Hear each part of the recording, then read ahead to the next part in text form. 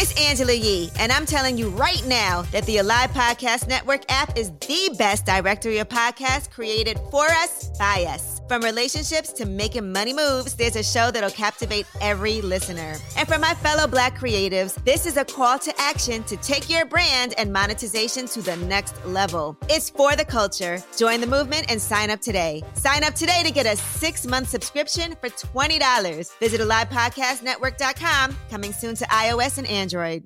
It's not about what you want. It's about solving a problem or filling a void. You might love lemon pound cakes. I love lemon pound cakes, so I'm going to go into business making lemon pound cakes. It's not about what you like, right? That's right. It's about who else wants lemon pound. Is there anybody else who wants lemon pound cake besides you? All right. So I need folks to do that research to make sure that you're solving a problem. Is there a shortage of lemon pound cakes? Right? You ought to be solving a problem. The bigger the problem, the better the business. Right? So there's so many people out here who are just doing things just to be doing things. Just because you like it. Just because you like it doesn't mean that there's going to be enough people that also like it to allow you to have a sustainable business. So do your research, do the market research, right? Identify your target audience and make sure that target audience is large enough for you to have a sustainable business. So I would say avoid that obstacle of not doing your research if you're starting a business. I searched all over the world, struggling to find it. Then I met my boy, David E. Simons. Yeah, I searched all over the world, struggling to find it. Then I met my boy, David E. Simons. Yeah, discover my gift, yeah. Discover my gift, yeah. With David E. Simons.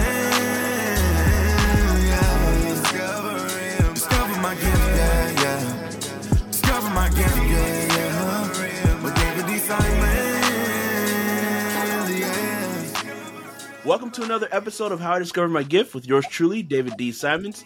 I'm excited and honored to have today's guest on the show, Mr. Jim Peterson. He's an entrepreneur. He's a leader. He's a speaker. He's a professional, and he's got so much wealth of knowledge. He's been an entrepreneur since he was 12 years old, and we're going to dive into his story deeply. So, Mr. Peterson, thank you so much for being on the show. It's a pleasure to have you on. Hey, David. Happy to be here. Yes, sir. Yes, sir. So this whole show, the premise of the show is to help people to discover those gifts that God has given them and to develop those gifts and then eventually distribute those gifts to impact the world and also make a monetary impact on the lives of those with those gifts. So it's intriguing to me that you started entrepreneurship at 12. So can you just take us through your journey as a leader, as an entrepreneur? How did this start? And let's start with your journey. Yeah, so the whole 12-year-old story started actually from a comic book, right? So I was one of those kids that collected comic books, and one day in the back of my Superman, I remember, I may even still have it. I have several of those. It was in the back of a Superman comic book.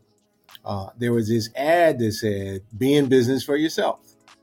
Right. And I always heard all these stories about my grandfather being in business. He owned several businesses down in South Philadelphia. So I wanted to be in business for myself. Right.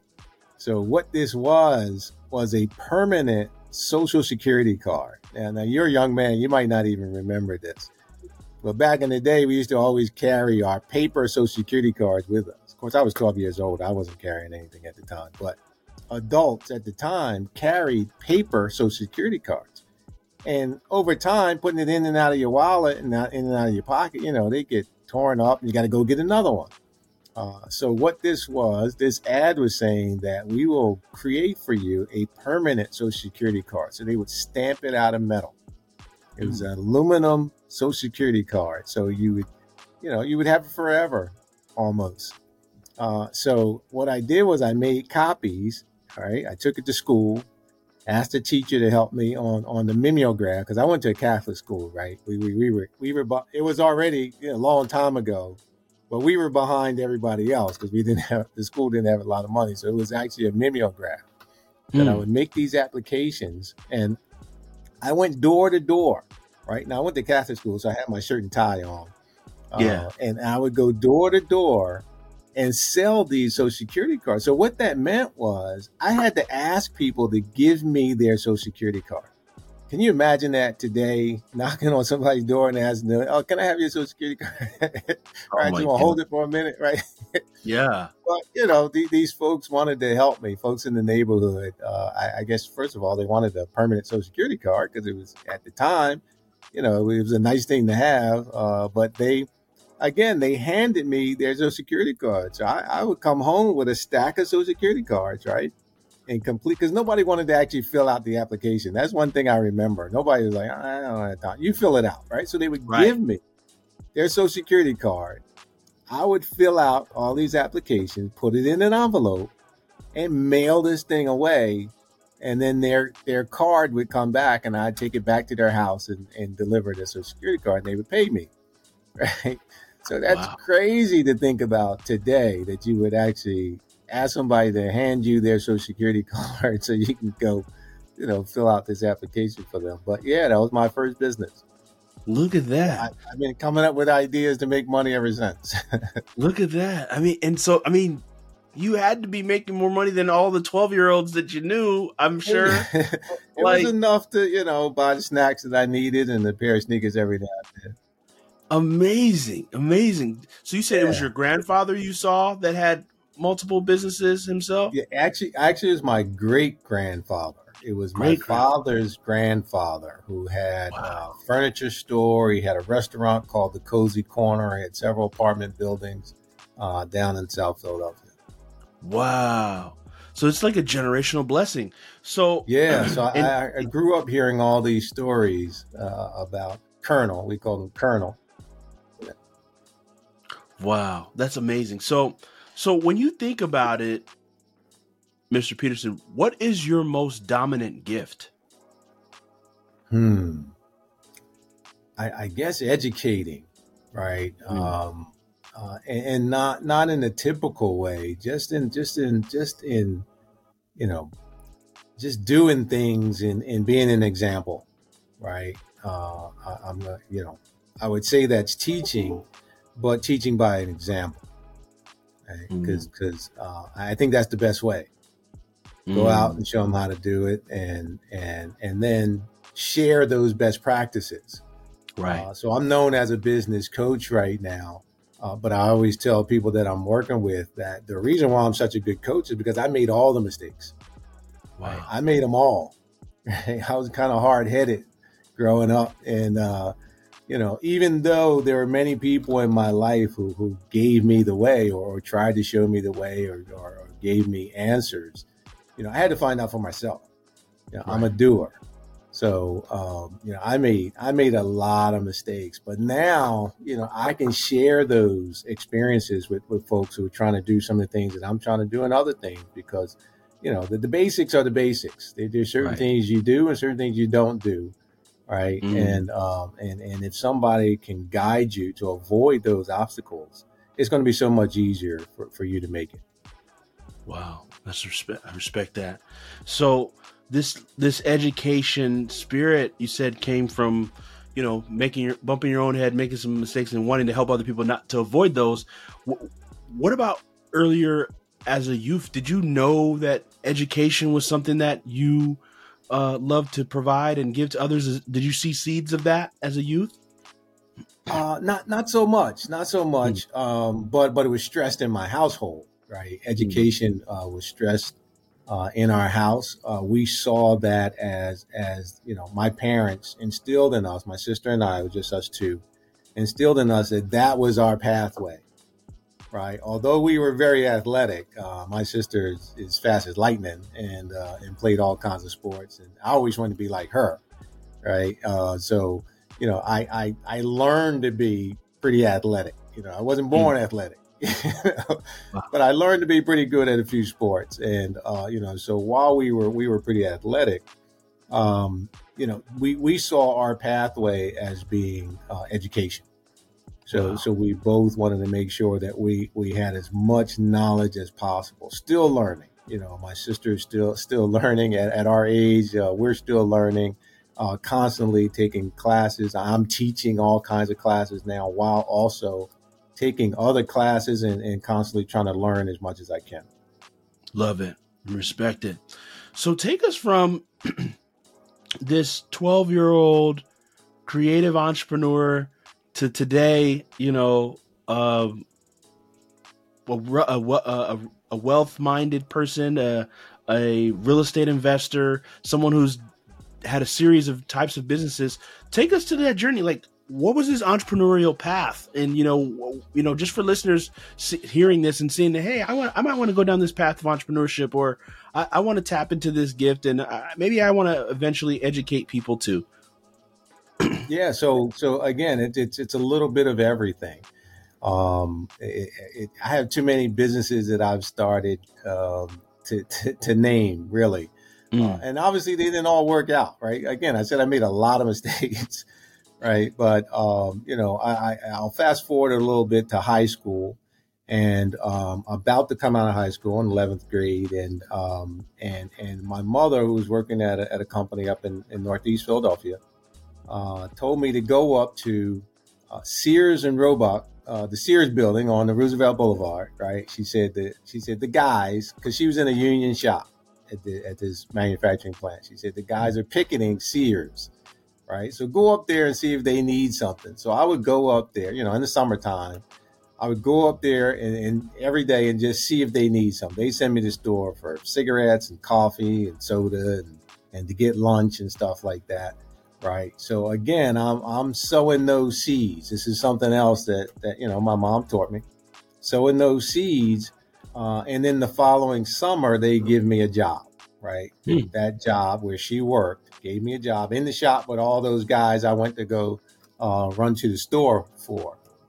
All right. So these are grown men. I'm a kid, right, just out of high school. So I'm working with them and I'm doing whatever needs to be done. Right around the warehouse. I'm cleaning toilets. I'm sweeping floors. I'm cleaning the parking lot. Whatever needs to be done initially, and then eventually, I was able to join one of the machines. Right, they had all kinds of machines in there. I was able to, actually get a real job on a machine, and nice. And that was in so that's 1985. By 93, I was a plant manager. I was the night shift plant manager, right? Supervising some of those guys that were sending me to the store to get cigarettes and soda, right? By 97, I'm in the engineering part of the company, having gone to Penn State that they paid for, the company. Wow. And I'm in R&D engineering. So I've kind of gone about as far as I can go in that company. So I was looking for something new. And the only thing that I would even be remotely interested in at that company was sales, because I would talk to the sales guys all the time. I'm in R&D where the products actually get created. So I would get phone calls from the salesman from time to time and say, hey, Jim, I need to know if this product can do this and I can do that. Right? And all I was interested in was, hey, where y'all at? Right? Where are you? Where are you going for lunch? What's the weather like? Because they were traveling all over the place. And I'm like, man, that seems sweet. I'm stuck in a lab all day. Right. I'm stuck in the engineering R&D lab.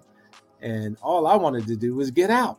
And get out and meet people and find new things and live life right outside of that lab. And that's what they were doing. So I decided I wanted to get into sales. And I had some very serious conversations with the company, right? All out of respect, right? Very respectful.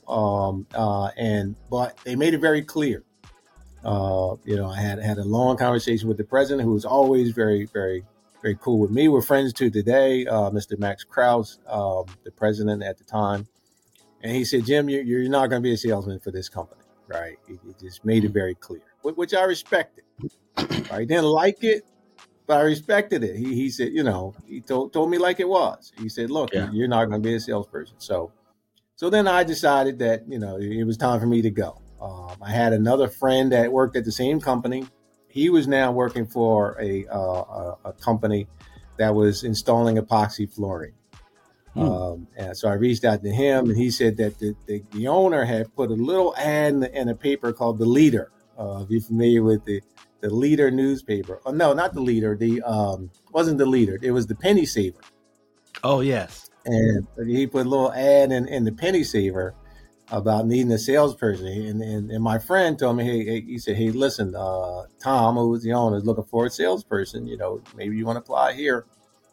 So I reached out to Tom and took a few days off from work and shadowed Tom and rode around with him. We were up in the hills of Pennsylvania and stuff like that, visiting what they specialized in were fire stations and car dealerships. So we're going from fire station to fire station and car dealership to car dealership.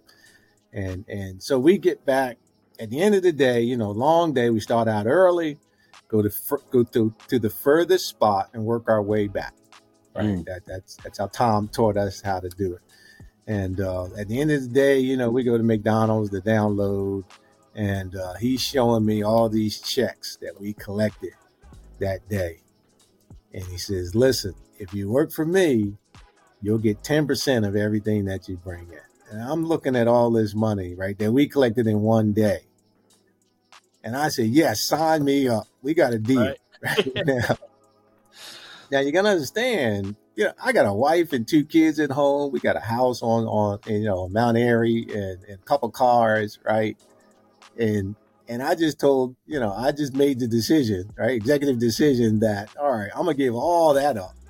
My whole, not that, but my job, my good paying job that I've been at for 15 years, benefits, vacation, pension and 401k, right? You can't even find that anymore, right? So you can imagine the conversation I had with my wife. I can imagine. When I went home to tell her that I was giving all that up to go work for this guy working out of his living room for straight commission.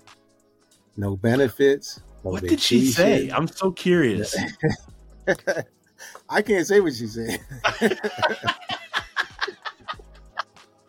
You know what she said, right? So we had that heart to heart, right? Mm-hmm. But at the end of the day, I'll tell you, I'll tell you what she said. She said, I trust you, is what she said. Wow. Right. I mean, after screaming and,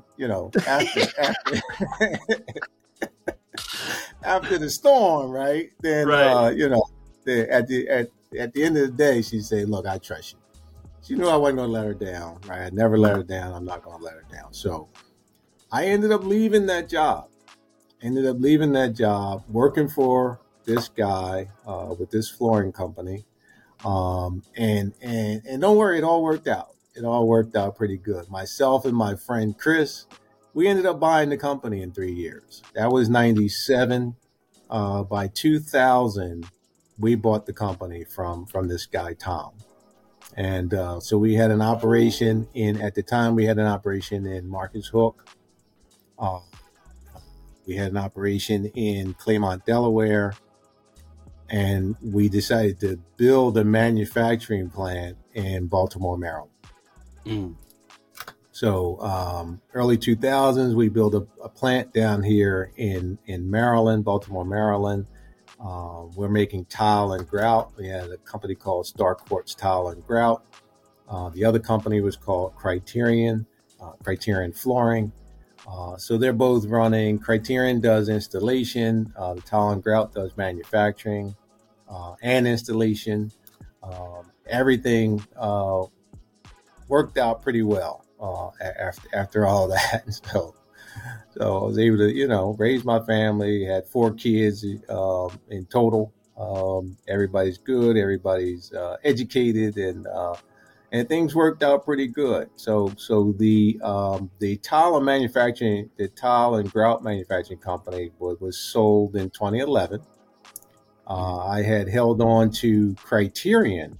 Personally, I held on the Criterion, sold the rights to the installation side of Criterion in 2013, and then kind of transitioned out of flooring and tried to find some other things to do. So I became a score mentor. Wow. I did some contracted sales for Lowe's and a couple other companies in the meantime, but then eventually I became a SCORE mentor down in the Baltimore area, and just helping. What SCORE is an organization of retired executives. Mm-hmm. And what we do is we help folks who are starting and growing businesses, need help with business plans. I became a business plan specialist, wow. Which is crazy because we were running that company and never had a business plan, right? We just knew how to make money. So we just jumped right in, making all the money that we can, realized late in the game how important business plans were. Again, making all the mistakes, right? At some point, we decided to do some government contracting and needed a business plan and capability statements and things like that. Figured out what all that was, and how important they were. And I actually became pretty good at teaching those things, right? After making all the mistakes. So for SCORE, I was teaching people how to do capability statements, financial projections, business plan writing, and things like that. So I did that for a while. So this brings us to about 2015. 2015, down in Baltimore, we had an incident, Freddie Gray uprising, right? That's young man killed in the back of a police van. Things got really crazy in some of these neighborhoods. So the mayor's office reached out to me and said, "Hey, listen, we know that you had this business here. You hired a lot of the folks from some of these areas that we're having issues with. We need somebody to go into these neighborhoods and start talking to people about, first of all, getting to know the business owners in the area. Secondly, how to create their own businesses." Right. So I would grab these young guys, those who would listen, and try to teach them about business and entrepreneurship, and what it takes, and managing your finances and budgeting, because some of them already had entrepreneurial minds. They weren't always legal in the way that they were applying it, but they had the mindset already. Right. And then some of them wanted to do some things, didn't know what to do or how to do it. So, it was great to get in front of those folks and get everybody involved, including the existing business owners. Right. Because now what you're doing is you're building equity. Right. Everybody needs everybody. If you're selling something to these folks, you need them. If you have something that they need you. Everybody knows each other. It's less likely that we're going to have some foolishness when everybody depends on everybody and there's equity within the neighborhoods. And I was very surprised at how disjointed some of these neighborhoods were. They were all right there in the same place. Right. But they didn't know each other, and they didn't understand each other. I should say more than not know each other, but they didn't understand each other. So so I did that for a few years with the city. And I had to become a non-traditional funding specialist, right? Because many of these folks that I was working with in these underserved communities, I couldn't walk them into a bank and say, "Hey, let's get a loan and start this business." So we had to find other ways of getting funding, and one of those ways were pitch competitions. So we would do pitch competitions for a little bit of money, sometimes my money. A lot of times in the beginning, my money, or whoever would donate some funds or some product. We do it at restaurants. Did some in Mondawmin Mall up and down here in Baltimore. We have a mall called Mondawmin Mall, very popular mall, and in different areas we would do pitch competition because that now these folks have a business plan, they have capability statement. They have projections, so they know how to get started. Now they need a little bit of money. Right. So I would do what I could to get them a little bit of money and actually get them started. Sometimes buying them inventory or getting somebody to donate the inventory that they need, whether it be blank T-shirts or bottles of water or an ice machine for snow cones and some flavoring, So as the projects got bigger and bigger, I needed more and more assistance, right? So I wasn't paying for everything.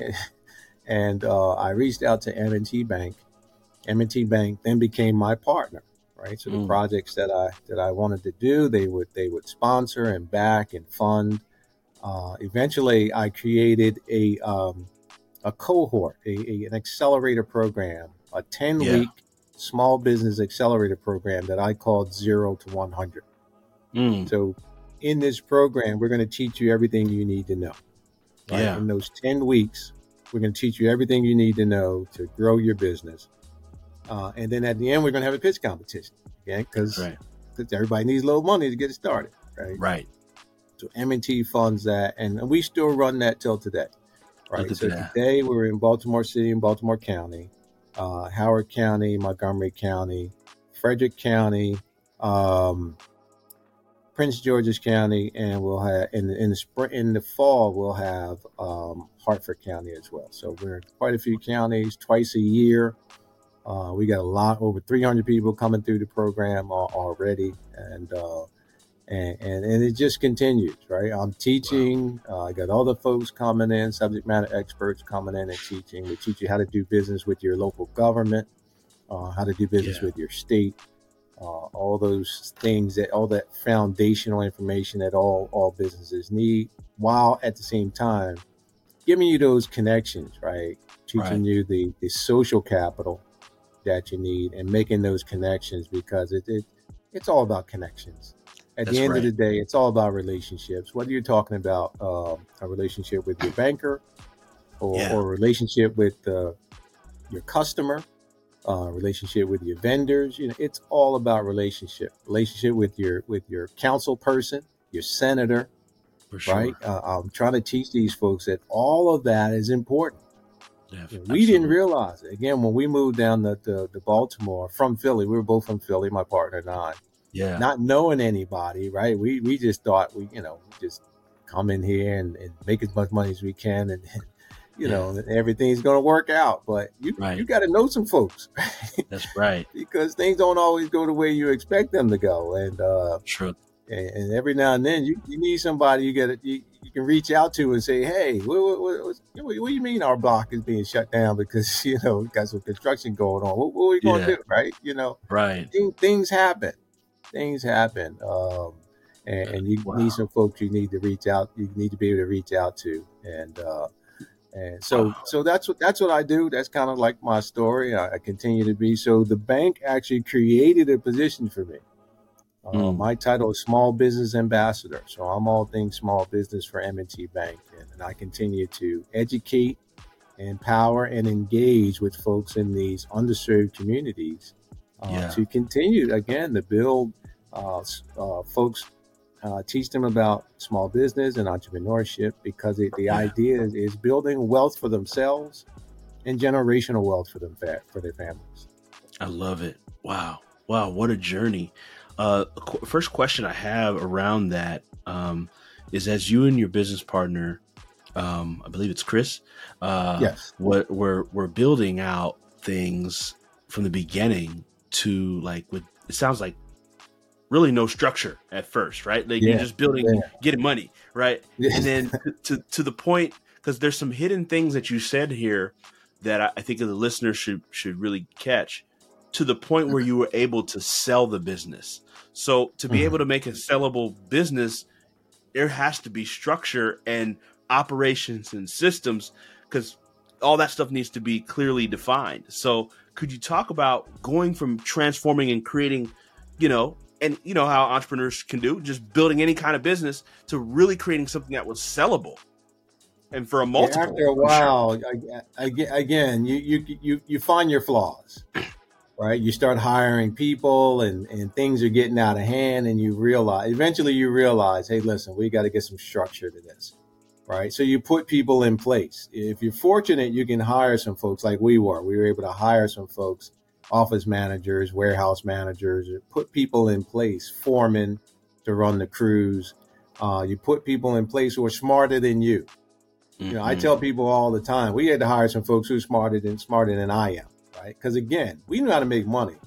we didn't know how to run a multi-million-dollar company. Honestly, Right. We at this point we probably can. Back then, no, right? Mm. But we were smart enough to know what we didn't know, and we were smart enough to hire some folks who taught us how to put these systems in place. Right. Our accountant that we had a really good accountant in Baltimore when we moved down there, and they took the time to teach us, hey, listen, you got to put this in place, and you got to put that in place, and this is how this works. Again, we had guidance and mentorship, and people telling us, this is what you need to do, and we listened, and we put those systems in place because, again, the difference between a business and a company is a company you can walk away from and it runs by itself, right? A lot of people have businesses that they are the business. How do you sell that, right? You can't sell that, right? Without those systems and processes in place, you can't sell it, right? So we learned, again, the hard way. We learned that we had to put those things in place so that we weren't the ones doing everything. When we first moved down to Baltimore and found this building, which, by the way, was directly across the street from M&T Bank Stadium, football stadium, directly a stone's throw away. This building it's old. It was an old brewery. Actually, it made the Sun Pop soda, some soda pop or something like that. It was old building. So we did everything. When we first got down, we painted the building. We built all the makeshift rooms that we had. The first machine that we had, we built it ourselves. We bought the conveyor systems and we put the whole thing together. Eventually, we got some professional help to get some real machinery in there. It's funny because we started with our base was a resin sand base, and we bought 2 Burger King flame broiling ovens, right? And that's how we were making our first base for the tile from these 2 refurbished Burger King flame broil ovens. It was funny, but we were doing everything, right? Come in early, turn the ovens on, and we were just doing everything, but we were shipping. I'd have to come out of the office and go to the back door to load the pallets and load the trucks, right? We come out and now we're shipping, right? And then we come back in the office and now we're boss and we're office manager, and then we got to take out the trash and clean the bathrooms, maintenance on the ovens, got to figure out how to fix the ovens. And again, the internet wasn't what it is today. We had to get books and go to the library and call people left and right, to figure all this stuff out. But as we progressed and the business got bigger and bigger, we knew everything. We knew every facet of that business. You couldn't come to us from shipping and say, "Oh, I can't do this," because we've done it before. What do you mean you can't do it? We know how to do this. Wow. Right? Those guys making the grout, they can't. Oh, we can't do this or we can't do that. What do you mean you can't do it? We know how this works. We created it, right? So we know how this works. So we know every facet of the business. If the salesman were to come in and say, "Hey, I couldn't meet my quota this month because of this, that, or whatever," we have an understanding of what it takes to sell this product. So you can't come back to us with some nonsense, because we know exactly what it takes to sell this product, right? So we knew everything about the business because we had done it all. Absolutely. So I'm intrigued by this. What in the development phase, right? Because there's a part of development that has to happen as a leader, as a person. You and your business partner had to develop as people, as leaders, as business minds, as all of these things. So what took the business being ran by 2 entrepreneurial business minds to a company infrastructure? Now it's run by systems and processes and procedures. What kind of development did you go through as far as learning and pouring into yourselves to take yourselves to that kind of to that kind of level? So it was a couple of things. First thing were mistakes, right? Orders don't go out on time. Orders go out that aren't complete, and people either not paying us or threatening not to pay us, right? That'll make you learn real fast when somebody's holding that check up. Right. So we made a lot of mistakes when we figured out that, hey, listen, we need a process in place for this. We need some tracking. Now this wasn't our first rodeo. We had one of the stories I didn't tell you about is one of the businesses that me and my same partner Chris had up in Philadelphia, was a doll company. Right, believe it or not, two young black male engineers had a baby doll company. Called Looks Like Me Dolls in the Philadelphia area back in the 80s. And, that was pretty popular. We had a warehouse down on 3rd and Girard. And, we were all on the news and everything because the story was unique. These two black guys with a doll baby company, right? I had a couple daughters and my partner had a daughter, and we wanted dolls that looked like our daughters. Right. So we created a doll company where you provide us with a picture and we made custom dolls that look like your child. We dressed them like your child. The face was drawn by artists. It looked just like your child. The hairstyle was styled like your child, everything. So that was another one of those interim businesses that you see a lot of our ideas were phased out because of technology. Back then, this was revolutionary, right? But then eventually they came out with a way to like make some kind of photocopy that you could put on the face of the doll or something. Somebody, we had all kinds of people copying us, and eventually, technology caught up to us. And then another business was we had a business called Videogram. All right, so we my kids said that we were the first Instagram. It wasn't very instant back then, but we would, we would do these 20-minute videos and send it wherever you want. Do you remember the big cameras with the VHS tapes, right? So what we would do is say, come to your home, shoot a 20-minute video for you. You can do whatever you want, sing, dance, read a poem, read a letter or whatever. And then we'd send it to whoever you wanted to send it to. If your family's across the country or, out of state or something like that. And it was called Videogram. We even had a booth down at the naval station. So when the midshipmen came in, they do their videos and send it to wherever home was, right? They could be stationed in Texas or anywhere. And, but they're in Philly right now. So they shoot it. We had all kinds of backdrops and props, and we had one that looked like they were in the brig, right? And then, I'm sorry, I can't come home because I'm in the brig and I need you to send me some money and stuff like that. So we would shoot those videos, send them to wherever they wanted to send them. So we had all kinds of businesses. So through those other businesses, we learned how important quality control was. We learned, again, working at the company we worked at together. We had both in our work history had gone through quality control. We understood what quality control was, what statistical process control was. So we measured everything. We understood early that those things that get measured get changed. And that's right. So we were always tracking and having a quality mind. So that, along with making a few serious mistakes, it taught us to get our processes in order quickly. Respect.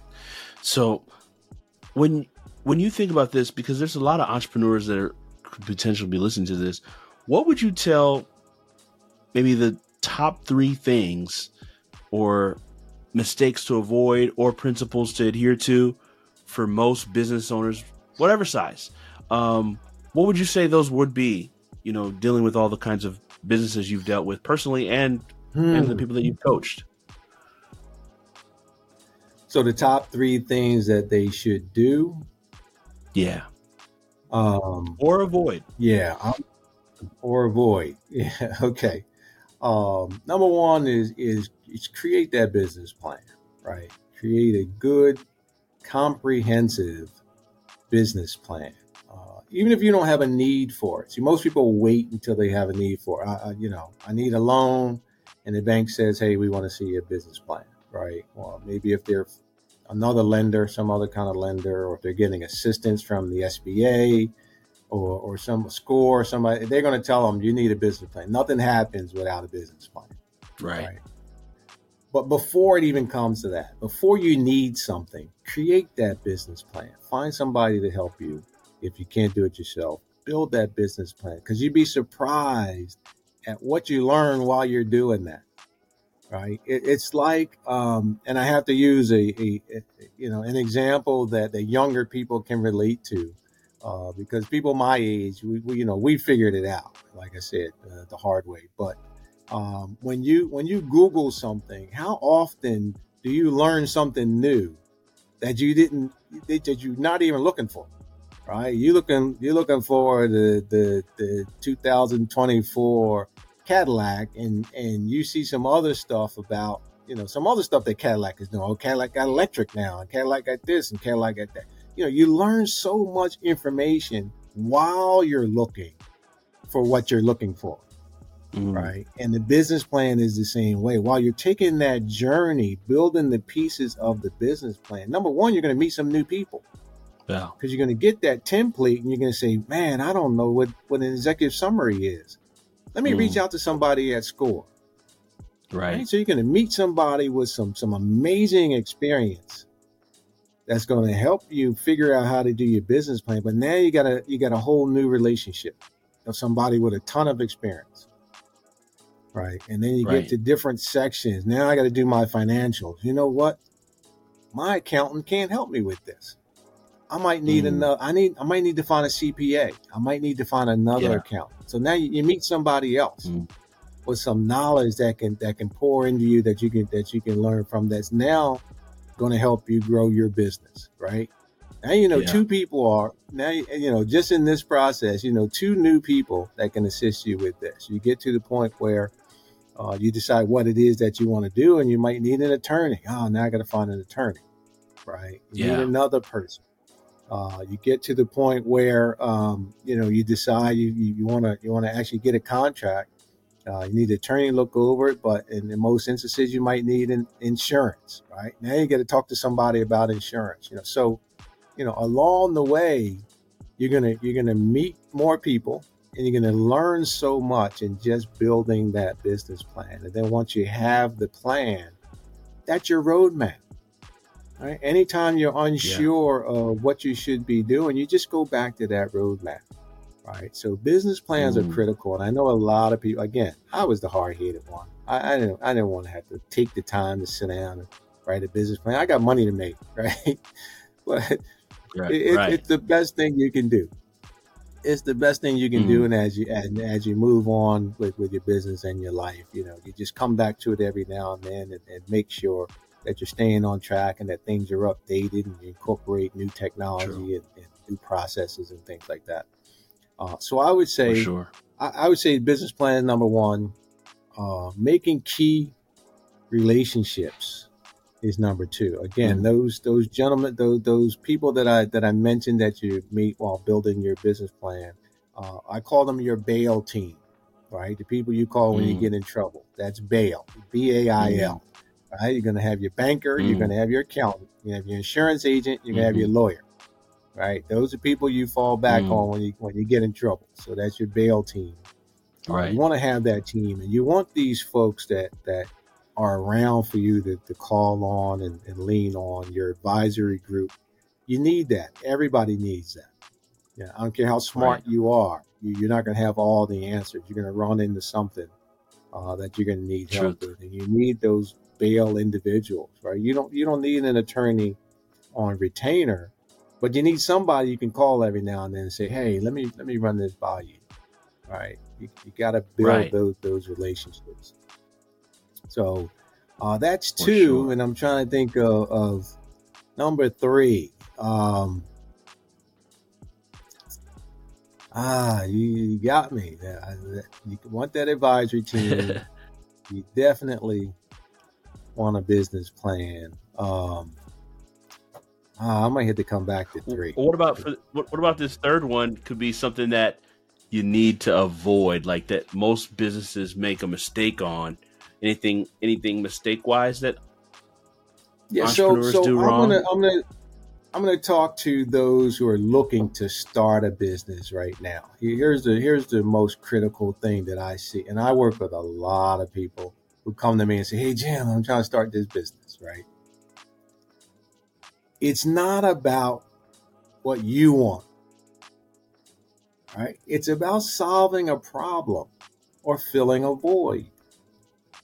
Okay, right. You might love, I'll use Cadillac as an example, right? You might, no, that's not a good example. You might love, you might love lemon pound cakes.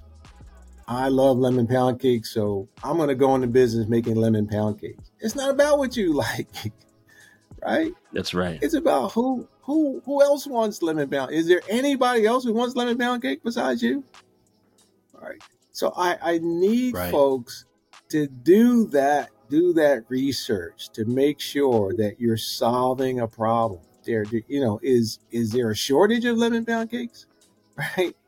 You ought to be solving a problem. The bigger the problem, the better the business. Right? So there's so many people out here who are just doing things just to be doing things. Just because you like it. Just because you like it doesn't mean that there's going to be enough people that also like it to allow you to have a sustainable business. So do your research, do the market research, right? Identify your target audience and make sure that target audience is large enough for you to have a sustainable business. So I would say avoid that, avoid that obstacle of not doing your research if you're starting a business. Right. Well, that's good. That's good. I appreciate you sharing that. Just a few final questions for you. So when it comes to like distribution, right? Building something that, like, to your point about, solving a problem. A lot of people struggle with, I'm sure you've seen this too, in marketing their business. So like, and their gifts or their talents or their strengths as an organization. What advice would you give to people that are looking to distribute their gifts, their talent, their business to the marketplace? What is your best advice on that? Yeah, so it's research. It's research again. You got to find your target audience, find out where they are and how to reach them. They're out there, and it's easier than ever. When we started, there was no internet. You can't just Google people and then have all these online platform tools that you can identify folks.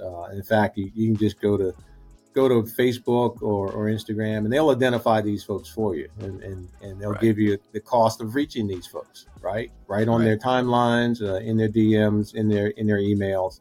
You can target who these folks are. Nowadays, even the post office can do that for you, right? You can say, if you identify who your target audience is, how old they are, how much income they have, how many kids they have, neighborhood they live in, schools they went to, there's a lot of places where you can go who can target those individuals, and they can put something in their mailbox, they can put something in their email, or they can put something on their timeline. Right. So you identify those people, and it doesn't, depending on what your product or service is, it doesn't matter where they are. Right now, you don't have to worry about foot traffic. You don't have to worry about being close enough to somebody that they can walk into your store. Now you can provide whatever it is that you have, either online or through an online service where somebody can order and have something shipped to them. So you can target these individuals. And then it's all about crafting your message, right? Finding them and crafting the right message, whether that's an ask or the right information to provide to them, or again, understanding who they are enough to help them solve their problems. Right. You can do that. You can build a successful business. Love it. So the final question we ask, and then I'd also love for you after that to share information for people that want to plug in with you. You weren't prepped on this question. The question that we ask every guest that comes on the show is, what's the difference between one's gift and one's purpose? One's gift and one's purpose. Well, for me, some people are born with gifts, right? Whether you're athletic, you have some athletic gifts, some talents, things like that. These are gifts that are given to you through birth, right? Or if you're born into a certain situation or in a certain area, these are gifts, right? And we have to be thankful for our gifts and utilize them wisely. But your purpose is something that you just gotta do no matter what, right? Your purpose digs at you if you're not following it, right? If you're truly in touch with yourself, you just, there's just certain things you gotta do. If I'm not helping somebody, I don't feel good. I don't feel right. Right. A long time ago, I could have just, bought a boat and fished every day. Right. I could just concentrate on taking care of me. Right. Me and my wife at this point, my kids are grown, but, we could go take vacations and just, our lives could be much simpler, but we have purpose. My wife is a nurse. Her purpose, and she, she'll, through our 35 years of marriage, she's worked and not worked and worked and not worked, but she has a purpose. Our purpose is taking care of primarily seniors. She really takes care of everybody, but her purpose is to take care of seniors. My purpose is to pour into young folks. Wow. Whether that's in, I was a basketball coach and at one point soccer coach. I don't know how I got into that. I don't know anything about soccer, but my kids were playing, so I coached. But it's all about pouring into young people, right? Trying to help young people be the best that they can be. I think I hope I answered that well. Oh, yeah. Your purpose is just something that you just have to do. You just have to do. And again, I was doing it sometimes for no monetary gain, right? I still do it. I work all day for M&T Bank, but at night, what you'll find me doing is, I'm Year Up mentor. There's an organization called Year Up. I'm Big Brother, Big Sister mentor. I got a bunch of mentors that aren't associated with any kind of program, but just people need something. They need somebody to talk to. They need some assistance, and those things that you do without anybody knowing about it, without anybody paying you, just the things that you just in your spirit just have to do. That's your purpose. That's beautiful. And it doesn't necessarily have to be a gift. Like I said, I was teaching soccer to young kids, and then I can't play soccer, don't know anything about soccer, but I'm following my purpose. Right? There you go. It's not a gift. It's certainly not a gift. Wow. But they needed a coach, and I decided to step in and fill that void. Much respect. Beautiful. Love that answer. That's really profound. Could you share it with people how they can connect with you if they want to learn more or work with you in M&T Bank? And what's the best way for people to reach out to you and connect with you? Yeah, absolutely. So I'm on LinkedIn, James W. Peterson Jr. You can find me on LinkedIn. I'm on Instagram at Jim P. M-A-N-T, M-A-N-D-T. I'm on Facebook at Jim Peterson. And you can reach me there. My email address is jpeterson3@mtb.com. If you have some needs around banking, funding, entrepreneurship, I hope to bring my accelerator to Philadelphia very soon.